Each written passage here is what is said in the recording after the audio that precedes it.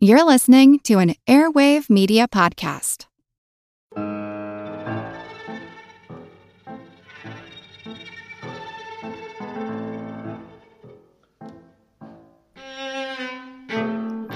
From 1917 to 1957, 3,100 soldiers and 54,000 pigeons made up the United States Army Pigeon Service, who delivered messages with an astounding 90% success rate.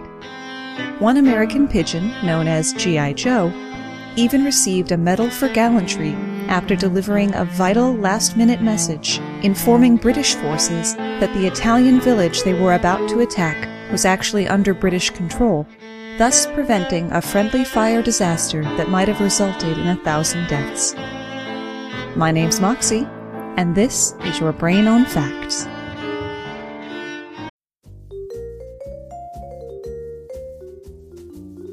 Do you love history but hate when it's stuffy and boring?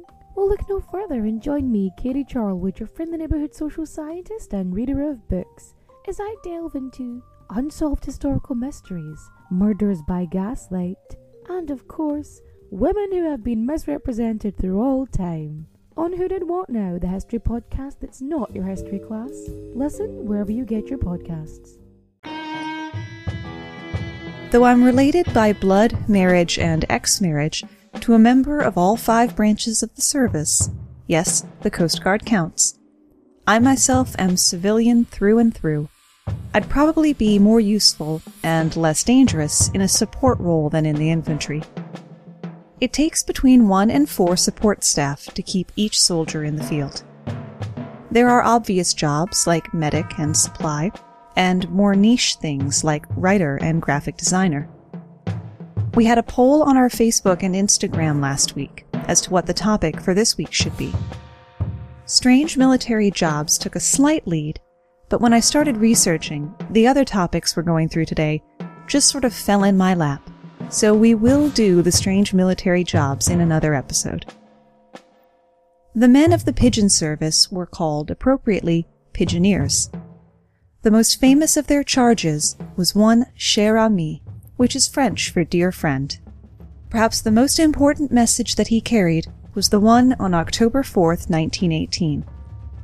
The 77th Infantry Division, known as the Liberty Division because most of its 500 men were from New York, were trapped in a small depression on the side of a hill. Surrounded by enemy soldiers, many were killed and wounded on the first day. By the second day, only a little more than 200 men were alive and uninjured. Their commanding officer sent out several pigeons to tell his commanders where they were and how bad the situation was. By the next day, he had only 1 pigeon left. The second afternoon, American artillery tried to assist by firing hundreds of large rounds into the ravine where the Germans had surrounded the Liberty Division. Unfortunately, the artillery unit didn't know exactly where the Liberty Division was, and started dropping shells right on top of them. The major called for his last pigeon, cher ami. He wrote a quick and simple note and put it in the canister on cher ami's leg. We're along the road parallel to 276.4. Our own artillery is dropping a barrage directly on us. For heaven's sake, stop it. As cher ami took flight, the Germans saw him and opened fire. The American infantrymen watched in crushing sorrow as bullets filled the air and cher ami began to fall out of the sky. Somehow, cher ami managed to start climbing again, higher and higher beyond the range of the enemy guns. The determined pigeon flew 25 miles, or 40 meters, in a little over 25 minutes to deliver the message. The shelling was stopped, and the remaining members of the Liberty Division were saved. On his last mission, cher ami was badly wounded. When he finally reached his coop, the soldier that answered the sound of the bell that the pigeons were trained to ring to signal that they had returned, found the little bird laying on his back covered in blood. He had been blinded in one eye, and a bullet had hit his breastbone, making a hole the size of a quarter. And that's a big hole on a little bird. His right leg was held on by a few tendons. Attached to the leg was the silver canister with the all-important message. Once again, Cher Ami wouldn't quit until his job was done. Medics worked long and hard to patch him up, though they weren't able to save his leg. When the French soldiers that were fighting alongside the Americans learned the story of Cher Ami's bravery and determination, they gave him one of their country's greatest honors, the French Croix de Guerre with palm leaf. The men of the division were careful to take care of the little bird that had saved hundreds of lives, and even carved a tiny wooden leg for him. When Cher Ami was well enough to travel, the little one-legged hero was put on a boat to the United States, where he became a media darling. Upon his death, Cher Ami was stuffed and preserved for future generations, which is a funny way to say thanks for saving hundreds of people. Though I have to admit, the taxidermist did a really good job. It's on a little wooden base and everything, it looks great. Cher Ami had been trained and donated to the US by the British Army. The British used so many pigeons that after World War II they created a special Medal of Honor just for military animals called the Dickens Medal. 32 pigeons, 18 dogs, 3 horses, and 1 cat have been awarded the medal since 1943. That cat, a cutie patootie tuxedo named Simon, was smuggled aboard the HMS Amethyst by a young sailor. Luckily, the captain was also a cat person, and Simon was commissioned to improve morale, but more importantly, control the vermin that threatened the sailors' finite rations. Though Simon's job security was predicated on the captain never seeing any cat muck. Simon took his job very seriously, often bringing the dead rodents to the captain's cabin as proof of his productivity. In 1949, the Amethyst was ordered up the Yangtze River to protect the British Embassy during the Chinese Revolution. Communist forces began to shell the ship, severely damaging it and causing it to run aground. 25 men, including the captain, were killed, and many more were injured. Even Simon was burned and took shrapnel when a shell blasted through the wall of the captain's cabin where he was sleeping. Once all of the human casualties had been tended, the medic addressed Simon. They were able to get the ship moving again, but only barely and not very far. No other ship could get close enough to assist without suffering the same fate. The sailors were effectively trapped, like people in a walled city under siege. There was no way to get supplies. Whatever food they had on board was all they had. While Simon was laid up recovering, the rat population on the ship exploded. They had done serious damage to the food supply and were even invading the crew quarters. Once he got his feet under him again, it was time for Simon to go back to work, and he had a job of work ahead of him. One large rat in particular, that the crew had nicknamed Mao Zedong, was especially aggressive and clever enough to avoid the traps. When they finally met face to face, Simon leapt first and killed the enormous rat. The men were so elated that Simon was given the rank of Able Sea Cat, a special variation of Able Seaman. He also accepted a special commission from the medical officer to spend time in the sickbay to keep the wounded sailors' spirits up. When the Amethyst was finally repaired and able to get away, Simon, like Cher Ami, was a national hero. From birds to cats to dogs. Dogs have been a part of human warfare for as long as there have been both dogs and war. They were especially important during the Vietnam War, or as they call it in Vietnam, the American War, for everything from base security to detecting ambushes. 4,000 dogs served with U.S. troops, including one that was made a Navy SEAL and awarded 2 Purple Hearts, despite the fact that they're only for humans, a German Shepherd named Prince. Yet, like thousands of other working military dogs at the time, Prince was abandoned in Vietnam.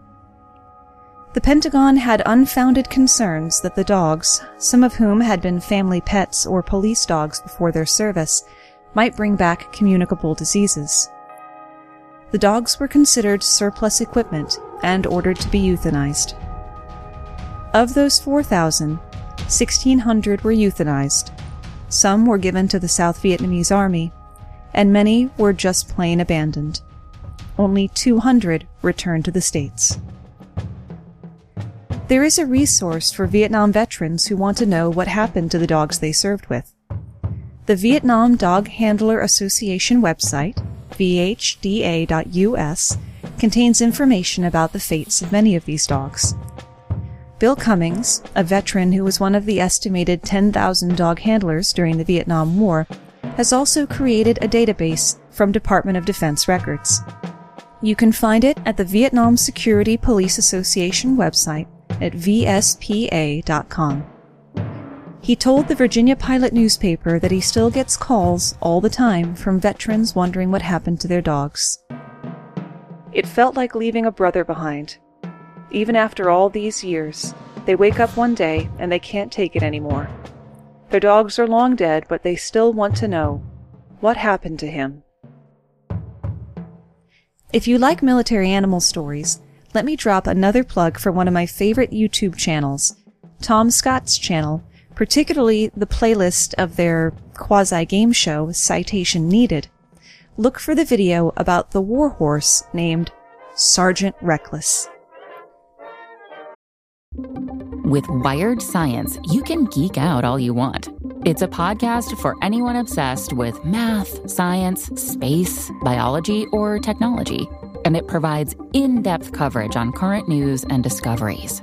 From strange diseases that turn your tongue fuzzy to tech that'll help crops grow from space.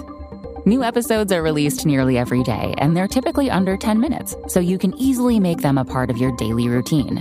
Listen in the morning while you're getting ready or during lunch while you check NASA's astronomy picture of the day. Check out Wired Science now, wherever you get your podcasts. That's Wired Science, wherever you get your podcasts. We're the All Creatures Podcast. Each week, Angie and I explore and share amazing details about the many animals we share our world with. Plus, Chris and I are both PhD scientists and educators. So we do the deep dives in the scientific research and then come back and share what we learn in a fun and casual way. We also speak with other scientists, animal experts, activists, and many other conservation enthusiasts from all over the planet. So you can find the All Creatures Podcast wherever you get your podcasts. World War I was characterized by trench warfare, and one of the many difficulties of that is that to shoot at the enemy, the first thing you have to expose to him shooting at you is your head.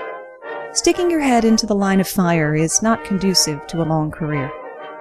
Enter the periscope rifle. Invented during the Gallipoli campaign in Australia in May of 1915, the device allowed a soldier standing in a trench to take accurate aim and fire without exposing himself to the enemy. The upper mirror of the periscope was fixed so that it looked along the sights of a rifle, and the image was reflected in the lower mirror that the soldier actually looked at.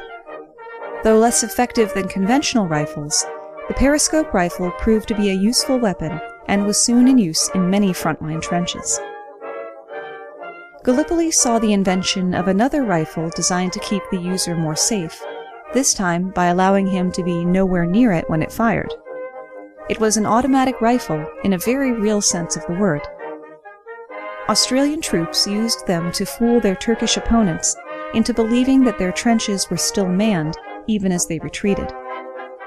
Looking like a piece of a Rube Goldberg device, the rifle was aimed and fixed into position. 2 empty tins were placed, one above the other, the top one full of water, and the bottom one with a string tied to it and to the rifle's trigger. A small hole would be punched in the upper tin, and the water would drip into the lower tin. When the bottom tin got heavy enough, it would pull the trigger. A similar rig used fire instead of water, with a trigger string that would be burned by a candle. These ruses were so effective that 80,000 men were able to evacuate with only a handful of casualties. The lance corporal who designed the drip rifle was awarded the Distinguished Conduct Medal and promoted to sergeant. While many technological advances come from war, the soldiers on the front lines often find themselves looking back in history for offensive and defensive weapons. One such retro weapon became extremely important in the close-quarter combat typical of the Great War. You know, the war to end all wars, and that was the trench club. The loading time required by standard-issue bolt-action rifles could be a major liability if you were raiding an enemy trench. So troops grabbed old pieces of wood, scrap metal from shells, barbed wire, nails, whatever they could scrounge up, and converted them into weapons. If you could find a gnarly, knobby bit of tree, like an Irish shillelagh, all the better. These trench clubs carried the added benefit of being much quieter than a rifle, an essential characteristic for night raids. You could take out multiple enemies without raising the alarm if you were stealthy enough. A medium-sized club, about 16 inches or 40 centimeters, was said to work best within the narrow confines of the trench. Longer clubs were used by British officers as walking sticks, a sort of landed gentry up top, murder down below situation. Another improvised hand weapon that would have looked more at home in a castle with a moat was the gauntlet dagger or punching dagger. Picture a giant metal mitten with a knife coming out of the end of it. The weapon itself was comprised of a crudely made blade, often a broken bayonet, and a protective gauntlet made from light sheet steel. A crossbar was fitted inside that the user held. The gauntlet dagger precluded the wearer from carrying anything in that hand, but was otherwise an ideal weapon for brutal close-quarters combat. Not only could it deliver a powerful lethal blow, but it also carried with it a psychological effectiveness. If you saw an enemy rushing toward you in a tight space with half a bayonet sticking out of the end of his arm, you would probably get a little concerned. The ability to use what's at hand can be a critical skill. Soldiers needed to be able to see their enemy, to keep track of their movements, and to get an idea of how many were out there. But you're not going to walk out into the flat wastes of no man's land to take a head count. Instead, you climb inside a fake tree. First, engineers would find a dead tree near the front that had been blasted by a bomb. They would take extensive photos, measurements, and sketches, and give these to artists who would create an exact replica from iron. To make the bark appear more real, the artists would cover it with rough textured materials like pulverized seashells. The most important part of the tree was the interior. Soldiers would climb a narrow rope ladder through the middle of the hollow fake tree and sit on a metal seat at the top. Sections of the outer bark were metal mesh to cover viewing holes. They would then communicate what they had seen to the troops below. But the real challenge came after construction. Since the front lines were very visible, the fake tree had to be installed at night and as quickly as possible. The engineers would tear out the original tree, dig a hole in place of its roots, and then install the fake tree. When the enemy awoke in the morning, everything on the other side of no man's land would look the same as it had the day before. Low-tech and high-tech weapons can be combined for added lethality. World War I began with men on horseback, but ended with men in airplanes. It was the first war in which the airplane played a key role, but bombing was an inexact science. Modern targeting systems were half a century away. Even radar wouldn't be developed for 20 more years. Bonus fact, radar is an acronym for Radio Detection and Ranging, a name applied to the system by the U.S. Navy a decade later. Bombs also make distinctive whistling sounds as they fall, which can give the enemy a chance to scurry out of the drop zone or to return fire. Enter the flechette. It was essentially an enormous dart with feather fletching. First used by the French in 1914, flechettes fell silently. The mechanism for deploying them was simple. A small canister was attached to the bottom of the plane, with a string tied to the canister's lid. Pulling the string would open the canister, dropping the flechettes on the troops below. Even the best helmets gave little resistance to a steel spike dropped from 5,000 feet. Each canister could hold between 20 and 250 flechettes. However, one French pilot reportedly dropped as many as 18,000 flechettes over the German troops. Darts are essentially little arrows, and where there are arrows, there are bows. In this case, crossbows. But these crossbows propelled grenades. The sauterelle, French for grasshopper, was a bomb-throwing crossbow used by French and British forces on the Western Front. It was designed to throw a hand grenade in a high trajectory into enemy trenches. It could launch an F1 grenade over 400 feet or 120 meters. A metal cup held the grenade, and a pair of hand cranks on the rack and pinion mechanism were used to cock it. It was lighter and more portable, though less powerful, than the Leach trench catapult that it replaced. Designed by a civilian to do his bit for the war effort, the Leach trench catapult was 7 feet in length. It was powered by 6 to 12 half-inch diameter rubber bands on either side, connected to the horns of the frame by ropes, with a pouch at the end for the ordnance. A simple crank handle wound the winch, drawing down the cable, trigger, and pouch over a painted scale along the length of the main beam, which allowed for a consistent, repeated amount of pull.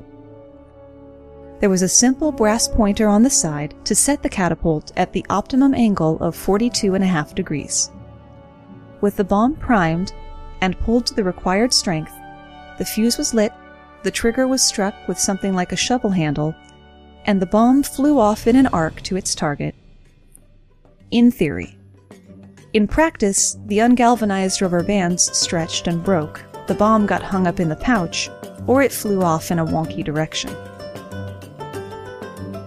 And that's where we run out of ideas, at least for today. Even though I, again, abandoned whole sections of research, this episode has run somewhat longer than usual, so we're going to break it into 2 parts. Think of it as a bonus extra episode this week. Look for the rest of the episode on Friday. And remember, while you're eating your hot dogs and watching fireworks on the 4th of July, to think about the people whose sacrifice made it possible for us to choose to spend the day eating hot dogs and watching fireworks. Thanks for spending part of your day with me, and I'll see you again on Friday.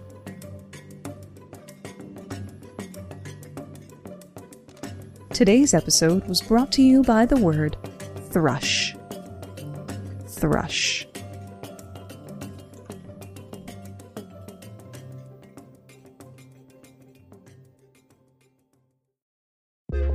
The world is constantly changing and transforming. Cut through some of the noise with What's New with Wired, a podcast that goes in depth on the latest news and technology and culture. Their award-winning journalism will help you make sense of what's happening in the world.